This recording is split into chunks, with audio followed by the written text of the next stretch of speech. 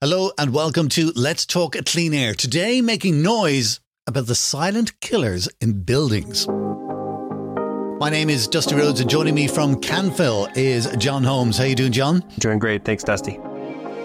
Today, we're going to be talking about mold and asbestos, sometimes referred to as the silent killers in buildings. To find out more, we're joined by an expert with over 20 years' experience dealing with the most complex indoor air quality, mold and hazardous building materials issues.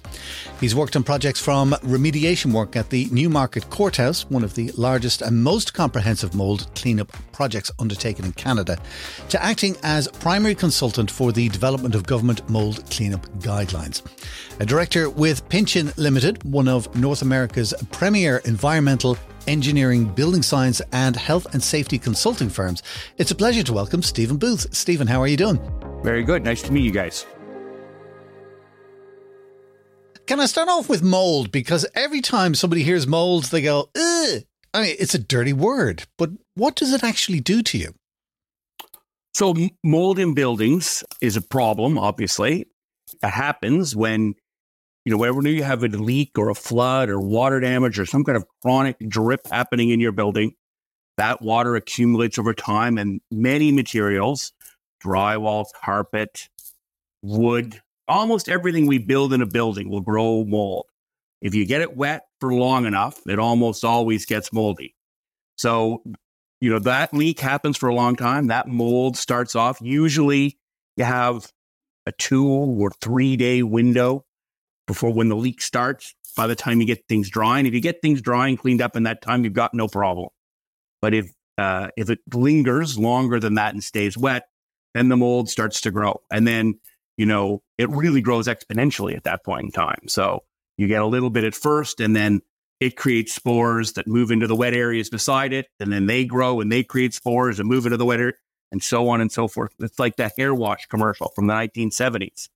And it just grows and grows. When you get those, substantial amounts of mold growth in your building, then there are a number of health effects that can occur for building occupants, and primarily upper respiratory and allergy in nature. So, coughing and wheezing, aggravation of asthma. For some individuals, really, it can trigger asthma. So, you may have a predisposition for asthma, and that sensitizing experience of mold exposure in the building can actually trigger you to have asthma from that point forward. So those are the risks, and that's really why we have to make sure that we get those leaks and floods and water damage episodes sort of addressed quickly in our buildings. Now, just curious, outside of the obvious of seeing mold, what sort of signs would there be that your office building or whatever building you're in might have mold? Yeah, you're really looking at that past history of water damage in the building. So, a building that's been maintained well, that has a property manager that goes around and inspects it on a regular basis, that they're, inspecting their HVAC equipment on a regular basis. They're making sure their condensate pans are dry, not overflowing, not clogged with, debris and crud that can build up over time.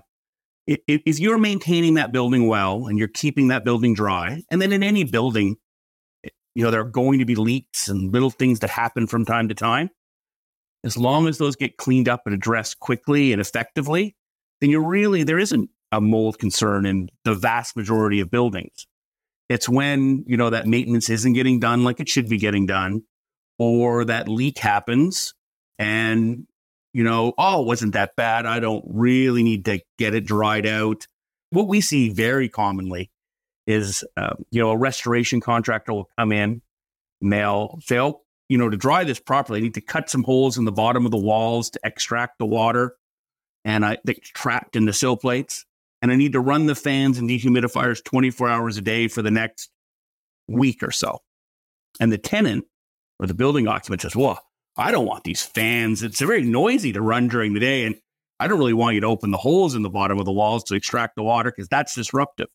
So, when you stop those individuals from doing the work they need to do, that's when you end up with a mold problem down the road.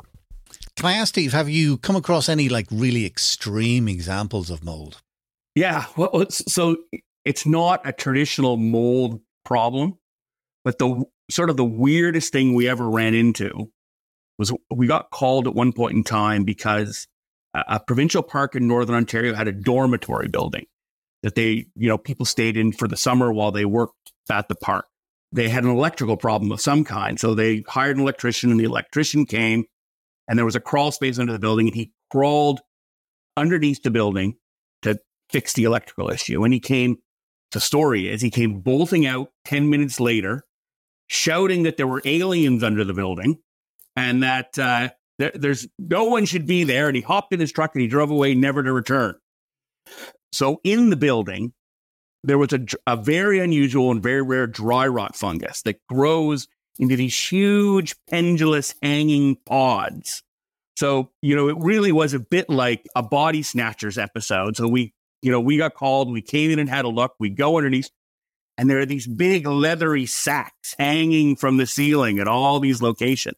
It was a dry rot fungus that essentially fungus grows in a damp location in the soil, but then it sends its roots out, its hypha out to invade the wood around the building and sort of, destroy the wood in the building. So in the end, that building, I think, needed to get torn down because this fungal damage was so extreme.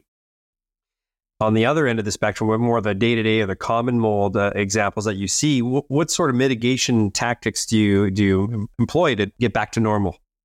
And so if you have a building and you have mold that's occurred, you're really looking at precautions. And we've patterned precautions for a lot of hazardous materials in the same way. We have, low, medium, and high risk precautions. So, if you think the exposure is going to be substantial, and in mold that's, there's more than 100 square feet of mold growth, then that falls into this high risk or level 3 work. Or, there's very little mold. There's, a couple of square feet on, around a bathroom vanity or something. So that would be level 1 work or low risk. And then there's level 2, which is medium risk, as you might expect. So that level 1, 2, and 3, those are the precaution levels. And, at the bottom end, it's put a drop sheet down, keep the work area very clean, don't spread dust around, and wear a respirator while you do the work. At the high end, you're building enclosures to contain the dust. You've got HEPA filtered negative air units to make sure that the dust you generate stays within the workspace that you're working in. You have full face or positive powered air purifying respirators on. So you just bring that level of precaution up dramatically for the worker, both for the worker and to protect the occupant. So, you're looking at doing both of those things. That's why we're really building those enclosures. Is there any common myths surrounding mold and how often you might run into it, or just in general that you've heard over the years that you could maybe debunk today? Yeah, I think the biggest misconception is that there are specific kinds of mold that you have to be worried about, and there are molds that aren't a problem. And the reality is that, and so that myth stems from when people were first concerned about mold growth. They were concerned about a specific mold called Stachybotrys. And Stachybotrys creates a number of mycotoxins, which are essentially, in nature, those mycotoxins are designed to fight off the next mold that might be growing on the patch of decaying leaves or straw that's next to it. But it also can cause, in high doses, can cause very serious illness in individuals. The problem is that dose of mycotoxin you get from exposure to mold in a building is like at very low level. So it's really going to cause those irritant effects, upper respiratory issues that we had talked about previously. And the molds that don't produce that, while they might not produce it because of mycotoxins, they can very well produce it because of all the allergenic effects. So, it really doesn't matter what kind of mold you have in the building. So a lot of people, I have that black mold, I know that's the problem. In my mind, they're all the same. If there's mold growth growing in any significant amount in the building, it needs to be cleaned up to minimize the risk to the individual. I've also heard about mold or fungal fragments. But can you speak to sort of the difference between the two and how prevalent one versus the other might be? Yeah. So, fungal fragments are far less prevalent in air, both in buildings and outside. So fungal fragments are bits of broken hyphae or mycelia or bits of broken mold structure that, come off the organism because it's been damaged in some way. So, if you did mold remediation, you tore off a bunch of scrapes of mold off something, you might find a lot of fungal fragments in the air immediately following that. Mold spores, on the other hand, like those are essentially the seeds of the fungi. They've evolved to distribute from where that fungus is growing so that it can propagate. Many of them are distributed by the air. So they grow little tiny sacs on top of a stem kind of thing. And then that sort of expands and it's got an array of spores on it. And those spores all get drifted and blown into the air. So the means of dispersal of the spores is often airborne. 90% of the time it's airborne. So it's very common to see mold in the air. On a nice summer day, if you did a spore trap sample or an airborne mold sample outdoors, you'd very likely see 50,000 mold spores in every cubic meter of air. So, there's a lot of mold in the air naturally just from what occurs in the environment. That's funny because a lot of people, when you think of mold, you think of what you see on a wall or a ceiling. How are you able to test then for this mold if it's carried in the air? Yeah, so you can do an air sample, and there are a couple of different ways to do that. But the most common way is you draw a sample across a microscope slide, essentially, that has a small strip of adhesive on it, and the velocity of the air moving through the sampler impacts the mold spores in the air and any other dust onto that sticky strip. And then that sample goes to the lab. They remove the slide, they mount it on a microscope, and they, actually physically count the number of spores and they identify the different kinds of spores. So Steve, if somebody wanted to do their own testing, is that something they might be able to DIY? I don't think you could DIY spore trap air analysis yourself. So in fact, when we first started doing mold consulting, 20 years ago, whatever it was, and Pynchon has its own accredited microbiology labs, specifically so that we can analyze these samples and get good quality results for our clients. We said, well, on the asbestos side, almost all of our field technologists are accredited to read asbestos air samples. So, they take a air sample in the field, they mount it on a microscope, and they're accredited to count that to understand what the, fiber concentration in air is following abatement work. We thought, we should be able to do that with mold air samples as well. It's got to be just as easy. Well, it wasn't anywhere near as easy. So we have a lot of PhD microbiologists in at the Pynchon lab analyzing those samples to get them right. And, for many of them who maybe fungi wasn't their first field of study, they might take a year to really get good at and really competent at analyzing the spore trap air samples. Lately, there's been sort of two different camps. There's those that want to, reach out to experts like yourself and get air quality testing. Others are, inclined to maybe install some sensor technology or use AI. Is there technology today that could sort of, you can set it and forget it? Or is there kind of one direction or the other that you need to sort of lean on when it comes to maximizing indoor air quality? So sensor technology in buildings has come a long, long way from where it was, 5 years ago. So, for a long time, we would almost never have considered installing, reasonably priced, frankly, low cost sensors in a building and thinking we'd get anything near close to reliable results.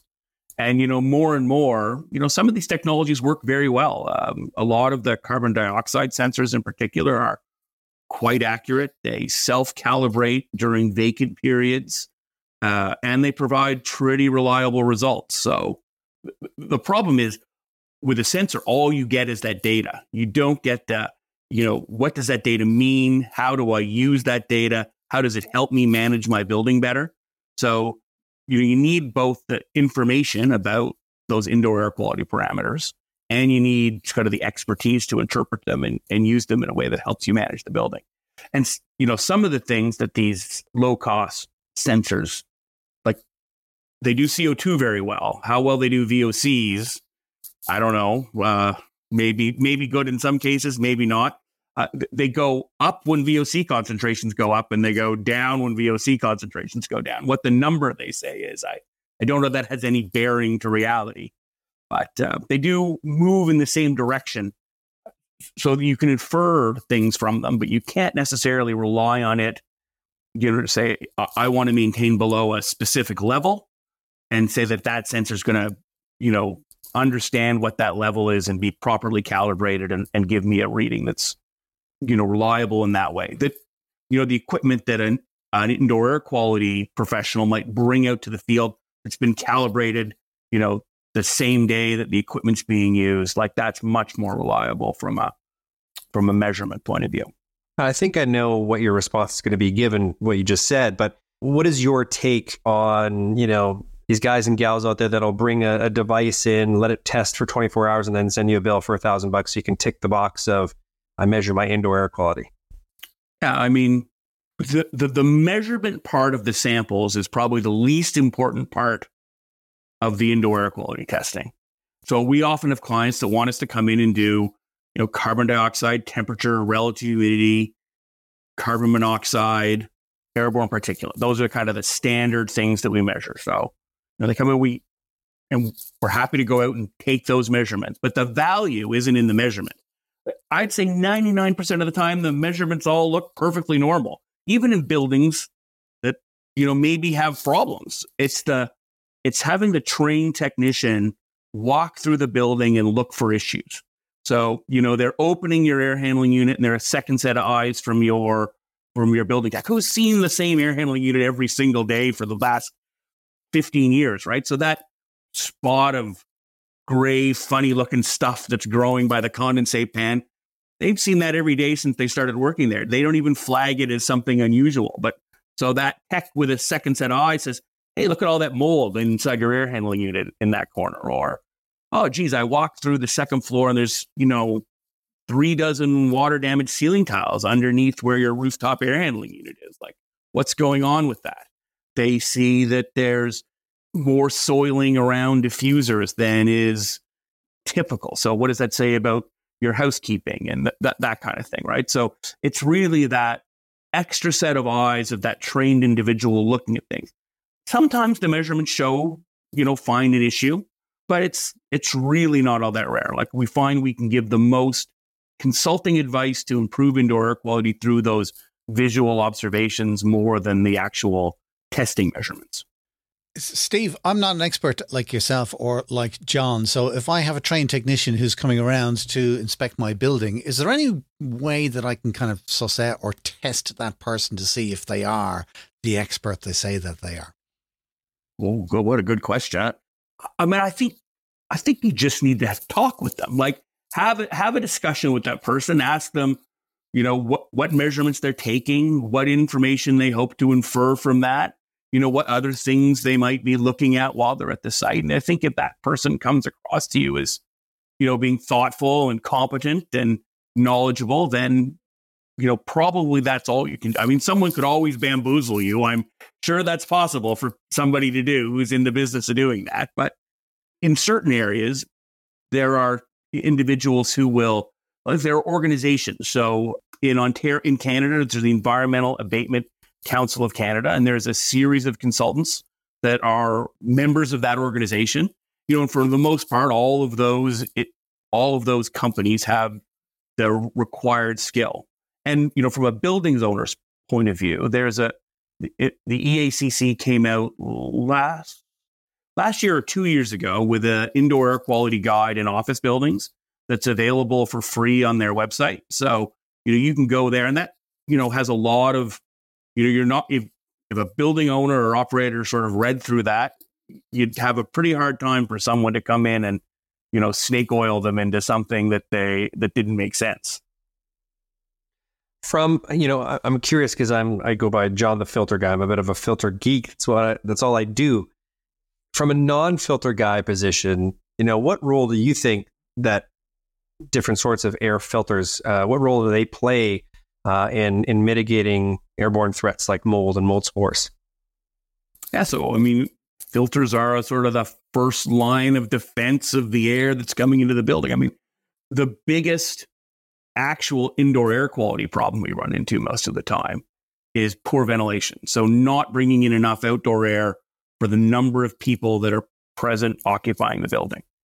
So the more outdoor air you want to bring in, the more you need that to be filtered as it's coming in the building. So, you don't necessarily want to bring that 50,000 mold spores per cubic meter of air from outdoors into your building, or the pollen, or, the other allergens that are outside. You want to keep them outdoors. And, as we see, PM 2.5 concentrations in particular, sort of moving higher and higher in urban areas in particular, if you want to have ventilation, so we want to bring that fresh air, quote unquote, fresh air in from outdoors, and by fresh air, we mean air that has sort of a normal outdoor concentration of carbon dioxide.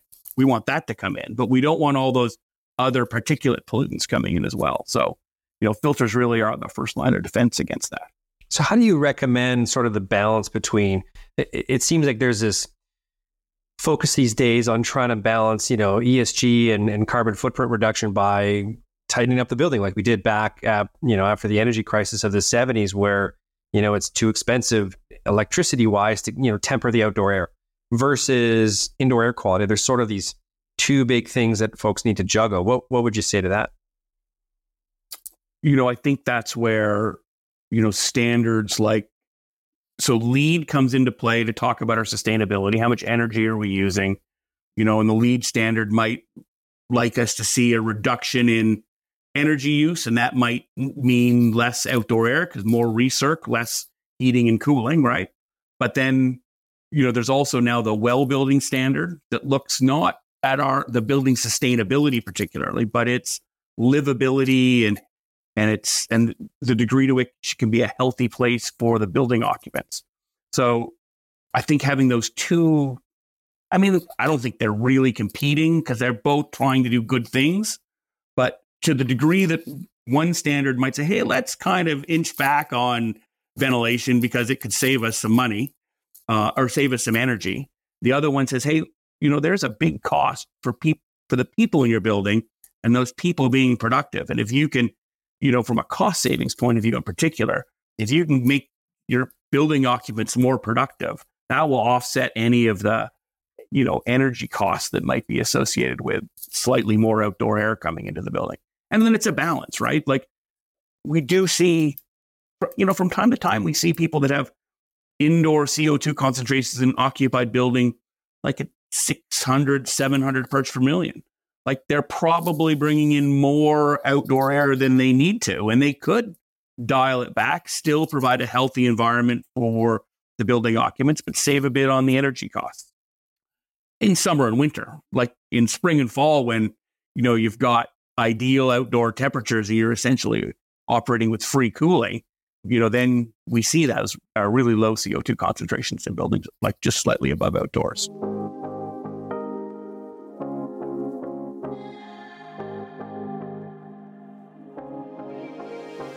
Still to come, we're going to find out more about asbestos and how it is still an issue in buildings today. But first, if you'd like to discover more about what we're talking about with mould and asbestos in particular, I've linked some articles about mould in commercial buildings in the description area of the podcast.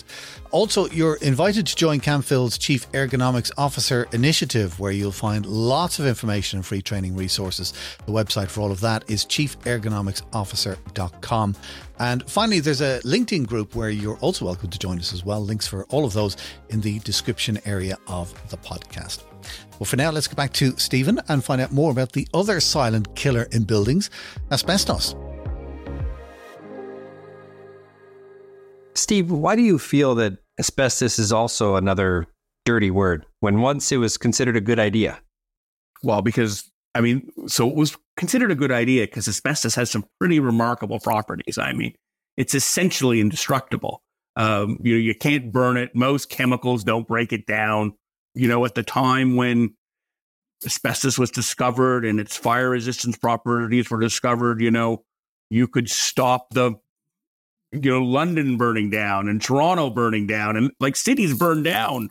So, having things that could prevent that were really miraculous, right? So there was a very big push to use asbestos, and there were, millions of tons of asbestos put into building materials through the, primarily 50s, 60s, and 70s. And then, by the 1970s, we started to see that the people who had been working with asbestos 20 years earlier had a very high rate of lung cancer. primarily lung cancer, but also they were having restrictive breathing problems as well. So they essentially couldn't breathe anymore. So between these two diseases, we sort of started to realize that, this was a real problem. And in the early 70s, the manufacturers of sprayed fireproofing in Canada and probably North America said, gosh, we probably shouldn't be putting this stuff in our sprayed fireproofing products anymore. And then over time, people stopped using it in mechanical insulation products. So it's only recently in the last, 2015? It was only very recently banned in Canada for use. It's not something that people think asbestos has been banned for decades, but really it hasn't from an import point of view. It's been banned for the installation in buildings in Ontario since 1985. But, really, and that was for friable products. So there wasn't really a ban on non-friable. So I'll say that there's a really important distinction when it comes to asbestos. So the risk around the hazard of asbestos is that the fibers get airborne and that they become inhaled. So if you don't get them airborne and you can't inhale them, there's really not a risk. They could sit on the corner of your desk for a year and not cause you any concern unless they become airborne and get. So friable materials are those materials that are very easily broken up by hand. So things like pipe insulation, sprayed fireproofing, some kinds of soft cement, asbestos board materials. And they are the more hazardous of the materials because you can, as a building operator or a maintenance guy or a construction worker, you can break those up easily. And when you break them up, the fibers get released into the air and you inhale them. Non-friable materials, you really can't do anything you can't break them apart by hand pressure. So things like vinyl asbestos floor tile, asbestos cement pipe, those kind of things. If you want to get the asbestos out of those and make it hazardous, you almost have to take a grinder or a power tool to it to, break it up to the point where you can get the asbestos fibers released. Well, I was going to say it must be incredibly cost prohibitive to remove all the asbestos in the buildings that are circa 1960s and so on, right? But I guess to that end, at what point is it a concern that your building has asbestos versus not? Yeah, I think we still see asbestos in buildings up to at least the 90s, on and off. So there's this idea that, hey, my building wasn't built in 1960, so I don't have asbestos in it, and it's not something I have to worry about. So, particularly in Ontario, there's a requirement that every contractor be given information around the designated substances in their building.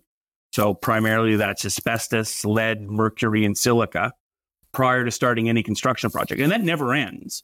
Like, it doesn't say that you have to do that in buildings that are older, but you don't have to do that in new buildings. And in fact, until the federal ban on asbestos in Canada, people were installing asbestos transite pipe in brand new condominium buildings going in the 2000s. So you wouldn't have seen friable materials probably, but those non-friable materials and things like asbestos cement pipe in particular were still there. And the issue there is that in most regions in North America anyway, and that triggers requirements to have some kind of an asbestos survey done and some kind of management program put in place. You say that those changes now are happening today with more modern buildings. Is there such a thing as a safe level of asbestos in a building? Yeah, so Don Pynchon, the founder of Pynchon Limited, he worked on a royal commission in Ontario to look at the safety of asbestos in buildings. And the finding of that buildings was that if you have asbestos in a building and it's handled properly and managed well, it is safe for the occupants in that building to live and work in that building. Like, it's not unsafe for building occupants to be in a building that has asbestos. It is unsafe for construction workers and maintenance workers and building operators to be in a building and not know that things are asbestos containing and then accidentally, I got a leak in my mechanical room. I got to tear this pipe fitting off and make a repair. So if you don't know that the pipe fitting contains asbestos and you tear it off, then you run the risk of inhaling those asbestos fibers and you run the risk of illness down the road. Now, the nice thing about mold is you've got a really moldy building, people will be sneezing and wheezing and coughing if you've got, if someone goes in and tears out a bunch of asbestos about, no one will know anything's wrong until 20 years later when someone might get sick. Like there's no acute impacts from asbestos exposure. You don't even know that it's happened. So how do you find out? Is there a way to test for it? Is there a best practice that, for this building operator that they can protect themselves? Like every building needs to have an asbestos survey complete. So if you have any reason to believe there's asbestos in the building at all, you need to have a survey completed. So you need to have someone go through and identify all the materials that contain asbestos, and you need to maintain a record of that. If you have maintenance people, they need to understand that that's there. If you have tenants that do renovations, in their own tenant space, the tenants have to know that that's there. So there's a whole process of surveying to understand what's in a building, maintaining those records, and having a management program around, managing that safely. And if that's not done, that's where the risk comes in, right? Where a contractor doesn't know that something's asbestos containing, where they, do some renovations on a building and take out sprayed fireproofing that, no one knew was asbestos containing at the time. And frankly, every building in Ontario, at the very least, has had to have that asbestos survey in place since 1985. So there's very little excuse at this point in time for buildings not to have them. But I'm pretty sure some buildings still don't have them. It seems like you have quite the interest. Naturally, spending 20 some odd years in this field. What is it about mold and asbestos and all this sort of things that interests you so much that you've spent so much time sort of becoming the expert in that area?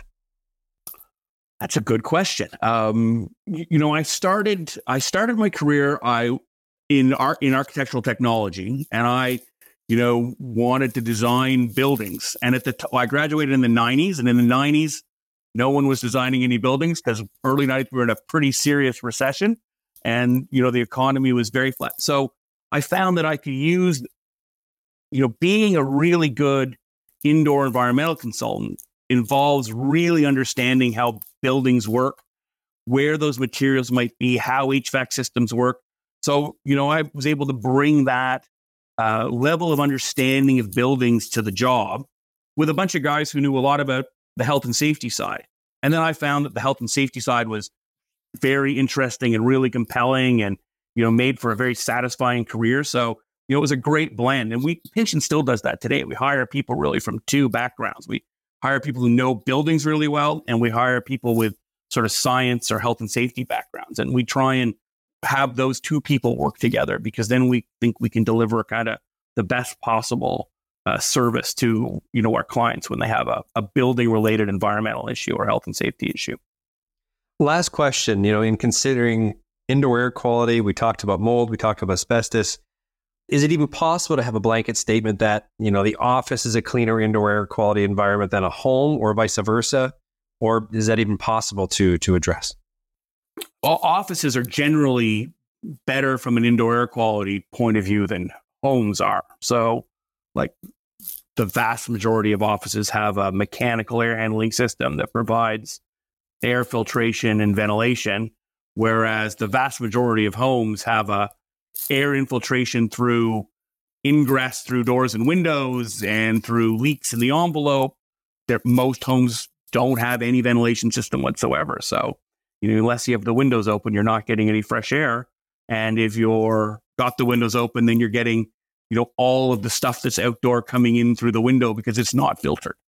Like, that's the fundamental difference between the two. So, in new housing, there's often issues with, high VOC concentrations due to off-gassing of materials. And that can be a problem in an office space, new office as well. But at least you have the mechanical ventilation that you could ratchet the ventilation up, provide more outdoor air, and sort of dilute that off-gassing. But, that's less easy to do in a house. Thank you, Steve. Well, you heard it here first, folks. If you are working from home, that's great and comfortable. But if you want the best indoor air quality, you might want to consider heading over to the office. It's been absolutely fascinating chatting to you. Stephen Booth from Pynchon, thank you so much for spending time with us. Yeah, thanks for having me, guys. It's been great.